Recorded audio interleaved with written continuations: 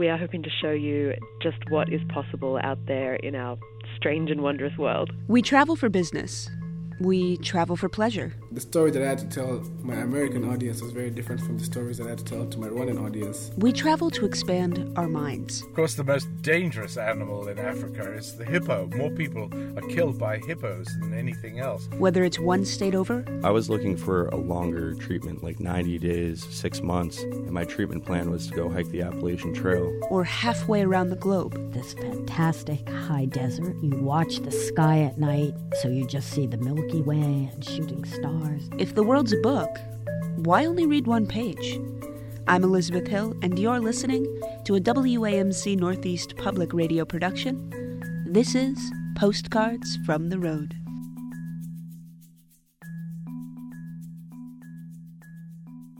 Support for Postcards from the Road comes from CEFCU, serving banking, insurance, and investment needs with more than 30 branches across the Greater Capital Region. Also offering assistance to local nonprofit organizations through CEFCU's Community Support Program.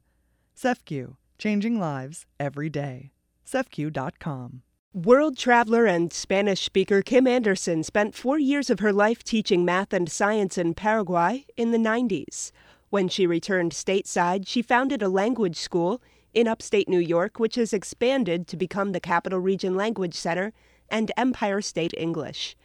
Anderson says that after being exposed to different cultures, she and her husband were inspired to create Mango Tree Imports, a boutique that offers fair trade goods from around the world. Capital Region Language Center started 15 years ago as Las Mariposas Spanish School. It was actually meant to be a stopgap measure. I left public school teaching for what was supposed to be maybe 2 or 3 years, just enough time to get the kids into kindergarten so that I could go back and teach full time and be fully focused on my job during the day and my family in the afternoon and evening. And one thing just led to another. I was initially the only Spanish teacher, and that's all we taught at Las Mariposas. And little by little, I saw a need in the Capital Region to offer an alternative to language learning. We added French and German, and Chinese and Arabic, and it just blossomed from there. Sometimes I look back and wonder how different things would be had I returned to school, to teach school. But with the name change to Capital Region Language Center and some of the additional outreach that we do in the communities and the schools, it's really become a full-service language school. Where did your teaching begin? My teaching actually started in Washington, D.C., which is where I attended college, and I obtained my master's there. At the end of my 6 years in Washington, I was hired out of my student teaching for one of the high schools that I was working in. And at that time, this was in the early 90s, I love Washington, D.C., but I was ready to move on and have a different experience. So I left Washington for San Francisco. That's where I had my first official full-year teaching job. I was teaching in public middle school. I was a math and science teacher, but I taught in Spanish for the immigrant children, but then I also taught them the same content in English. And then from San Francisco, you went to Paraguay. I did. And what was that like? How did you end up in Paraguay? So Paraguay is an interesting story. I ended up meeting my husband when we were teaching together in San Francisco, and I knew that in order to really, I don't want to say perfect my Spanish because it's never going to be perfect, but in order to feel like I could be fluent in Spanish, I realized that I had to move abroad and I had to move to a Spanish-speaking country. One night we sat down and I said, I really think I need to follow through with my Peace Corps application. I've been thinking about Peace Corps for years, and if I stay here too long, I'll end up being tenured and get tied down, and I won't be ready to move on. And I said, please, let's go to Peace Corps together. And he said, well, I just got out of Peace Corps. I can't just be a perpetual Peace Corps volunteer. For the record, there's nothing wrong with that. I know, I still think it's in my future. But we decided to compromise. And he said, well, let's move abroad together to a Spanish-speaking country, but let's work. Let's not do Peace Corps. And right is he fluent in Spanish? He's not. He learned a lot while we were in Paraguay because we ended up being there for 4 years. How did you go about getting a job in Paraguay? Because I don't think you can just walk out and be like, I'm here. Give me a job. It would be so easy if we could do that, right? So we attended a very small job fair for international schools. We actually went to Texas to apply for the job, and it was like any job fair that we might have here locally, except that it was for teaching jobs abroad. So they looked at our qualifications, and we looked at the map, and prior to leaving, we took out the huge National Geographic Atlas. And we looked at Latin America because we were, of course, going for the Spanish, and sort of said, well, where do we want to go? And we looked at South America and pointed right to sort of center south to Paraguay and Bolivia and said, well, we know where we don't want to go. We don't want to go to a place that doesn't have a coast and doesn't have any mountains and doesn't have volcanoes and doesn't have hiking. And we ended up going to Paraguay. When you got to Paraguay, what were you doing? We were both teaching at the American School of Asunción. Chris is a science teacher, so he was teaching science in the middle school, and I was teaching science and math at that time. We opted to live, there's not a campus per se, but there's a neighborhood by the school where a lot of the expat teachers live. And we wanted to really have this immersive experience in the culture with the people and the language. So we lived a little bit further from school. We biked to school for the first 2 years, or we bused. And we lived in a neighborhood that was completely local. Our landlords happened to be Peruvian, but they had raised their family in Paraguay. They had a little complex where they had 3 homes on a lot. They lived in one of the homes, and we moved into one of the other ones, and they really became like a second family to us. I can imagine that your husband and you had a little bit of a different experience in Paraguay because you speak Spanish and he does not. Did you guys ever talk about that? Yeah, it's a good question. So from a sort of cultural living abroad perspective, he had already lived in Botswana for 2 years as a Peace Corps volunteer, which coincidentally happens to be on the same latitude but different continent. So he was and is very comfortable with, living abroad and navigating unknown places. He had traveled pretty extensively right after Peace Corps. So none of that was a shock. Language-wise, I think whether it's Spanish or English, I tend to do the bulk of the talking. So I'm not sure that things are really that much different in Paraguay. I don't know if we ever really discussed it. He has very good comprehension in Spanish because of that time abroad. He certainly has some survival Spanish as well. Yeah. Yeah. I'd like to shift gears a little bit and talk about just your experience in general as the power of language when you're abroad. And what that has either helped your experience or hindered your experience because maybe you've traveled to other countries that you're not fluent in the language. How do you feel that your language expertise has played a role in your travel? Inevitably, being fluent in the language of another country and of other people it's just going to lead to closer relationships, better communication, and enrich the entire experience. There are a few examples just circling back to Paraguay and those landlords that we really loved so much. Recently, my daughter, who's now a young adult, went to Paraguay to kind of reconnect with the country where she was born and to do an intensive Spanish program. And when she was there, I said, please go visit the landlords. They're getting old, and I would appreciate it so much if you could just bring this card to them and say hello to them.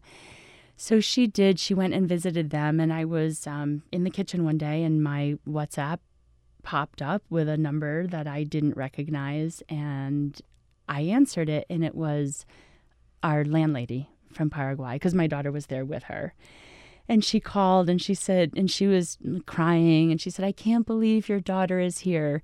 Chris and I had our kids when we were in Paraguay, so our landlords were really kind of like their surrogate grandparents right there. I mean, they went there through they were there through the whole pregnancy and the birth and the newborns and the toddlers. And so it was really wonderful to speak with my landlord, but she had had a stroke and she was having trouble regaining her speech. So as she was talking, she was very frustrated. She couldn't really complete her thoughts and her sentences, but I was able to complete those for her. And you could just tell that it was just a kind of a touching moment, I think, for both of us. Very, very bittersweet. Yeah. There are times where I think that knowing another language when traveling, leads to situations that would absolutely not happen otherwise. I think something that happens, though, with me, and you alluded to this, is that with traveling, I'm very spoiled because I'm fluent in Spanish, and I've done a lot of traveling in Latin America. I think I forget sometimes that I am not part of those cultures. Like, I get there and I kind of can hit the ground running, whether it's with language or culture or music or whatever. I don't really think of it as odd that I'm able to fit in well. Right. More recently, we traveled to France and Morocco, 2 different trips, and I don't speak any French. I made the terrible mistake of taking French in college with my best friend, second semester, senior year, 8 a.m., 4 days a week. And That's not what your senior year is for. Yeah, well, I did not make it to many of those classes. And I'm kind of paying for it now because I wish I could speak French. But being in France and not speaking French, a lot of people speak English, and that's fine. We can always travel in English, especially in the major cities.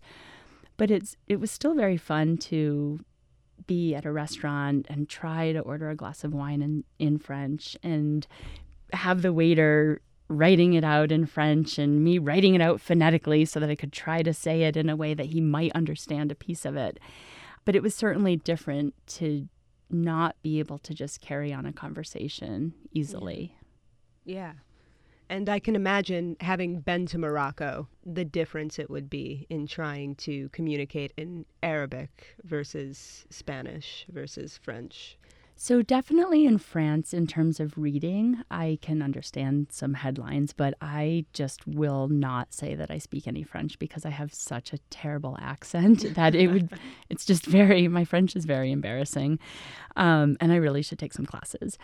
Prior to going to Morocco, I took a couple hours of Arabic just for the basics, like the greetings, the courtesies, the my name is, and can you help me? Yeah. Maybe I learned I think I learned 1 through 10, the numbers, and that was about it. So Morocco was certainly a different experience where, that's, in a way, I felt like I was really a traveler because I wasn't able to connect with everybody. But I think the same general, I don't know, they're not rules or guidelines, but the same thing applied because I could greet somebody. When I was in the Medina and Rabat, for example, in the morning, if a woman was walking toward me, I could say good morning. I noticed that she wouldn't say it to me first, but as soon as I said good morning, a face would look up and a huge broad smile. And I just think that it's so powerful to be able to connect even just on the level of hello. Yeah, absolutely. You also own a company called Mango Tree Imports, which does fair trade imports with companies that are abroad. Can you explain that a little bit? Sure. So Mango Tree started about 12 years ago, and the goal was really to provide fairly traded goods and work towards poverty alleviation in the developing world through handcrafted products and also the consumables like tea and chocolate and coffee that we carry. I think a lot of that decision was driven by the fact that Chris had lived abroad in the developing world, and then together we had lived abroad and we had traveled extensively. And just to try to give back, in particular to Paraguay, we started Mango Tree. We started as a very small import company with just 3 different products from Paraguay that were very typical of the country that I don't think most of the world knows about, mainly because of that landlocked nature of Paraguay, lack of tourism, dictatorship through the late 80s. So initially it was really just to have these handcrafted goods and also have a way for our son and daughter to grow up kind of knowing about the place they were born without actually being there. So we went from having Paraguayan products and realizing, well, we couldn't have a retail store with just 3 types of products in it. And we just kind of went worldwide, fair trade. And that has really led to just some incredible trips, some really long-lasting relationships. Yeah. I know from my work on Mission that a lot of people don't realize people who are poverty-stricken don't want you to throw money at them. They want to be able to establish their own sense of purpose and being, and to be able to sell their products to you versus just having you come in and give them all of the money that you've raised in America. It's a huge thing for themselves and their community. I think it comes down to a question of a model that's sustainable. And while charity certainly has its place, the goal of fair trade and the goal of marketing the handcrafted products in the U.S. is to create this business relationship, that is ongoing and sustainable. And I think people feel great when they can produce something beautiful that there's actually a market for. Yeah, absolutely. Yeah, so I definitely agree with that. Is there anything else that you would like to add that I maybe have forgotten to ask? Well, I think that as I was thinking about coming here today, I did think about that Mark Twain quote that I think is so phenomenal, that travel is fatal to prejudice, bigotry, and narrow-mindedness. He goes on from there, but I definitely think that is a huge piece of travel. And whenever you can encourage families to get their children into language programs at a young age, that's when they'll really see the difference in just the accent that the children will have and where they can take that, when they become adults. And do you think the way that you've raised your kids with Mango Tree, having been born in Paraguay, do you think that has pushed them to live abroad in their college years? So I think so. A lot of people think it's very strange that both of the kids are abroad. Because your son is studying, that's where he goes to school. It's not just a study abroad. He goes to school in Ireland. Right. So he just started his freshman year in Dublin, and he went to Dublin because they have a bachelor's in creative writing. Those are hard to find here in the U.S., actually. His plan is to complete his degree in Ireland, and our daughter is in Paris, and it's the same type of thing. She's enrolled in Paris for her full bachelor's. She just texted me earlier today to let me know that she's actually doing study abroad in Chile. Oh, nice. So even though she's doing her degree abroad in France, which sounds like study abroad already, she'll be spending her spring semester in Chile. Nice. Yeah. That'll be beautiful. She's very excited, and I really think her goal with going to Chile, she said that they have a certain program related to her degree, but I think she's really going there because she'll be the first one in the family to have that visa stamp in her passport. Nice. But yeah, the kids have grown up, I think, a little bit differently because they've just had a lot of developing world travel. We went to Panama when our son actually turned 5 in Panama, and our daughter was 6.5. It was a 3-week-long trip with no hotels reserved, no sense of how we were getting from one place to another. I mean, it's awesome because we all survived, and I think they're no worse for the wear. I think our parents might have thought we were sort of crazy. But yeah, it seems like the decisions we've made and how they've been raised have at least made them into risk takers in terms of willingness to travel and immerse themselves in new experiences and cultures. Which is important, and we could all use a little bit more of, I think. Mm-hmm. I don't disagree. Kim, thank you so much for joining us on Postcards from the Road. I greatly appreciate it. You're welcome. Thank you for the invitation. Postcards from the Road is a production of WAMC Northeast Public Radio. Our theme music is Cherry Blossom Wonders by Kevin MacLeod. I'm your host and producer, Elizabeth Hill. If you like what you hear, subscribe on your audio app of choice. Visit WAMCpodcasts.org for more information. If you would like to share your travel story, email postcards at WAMC.org.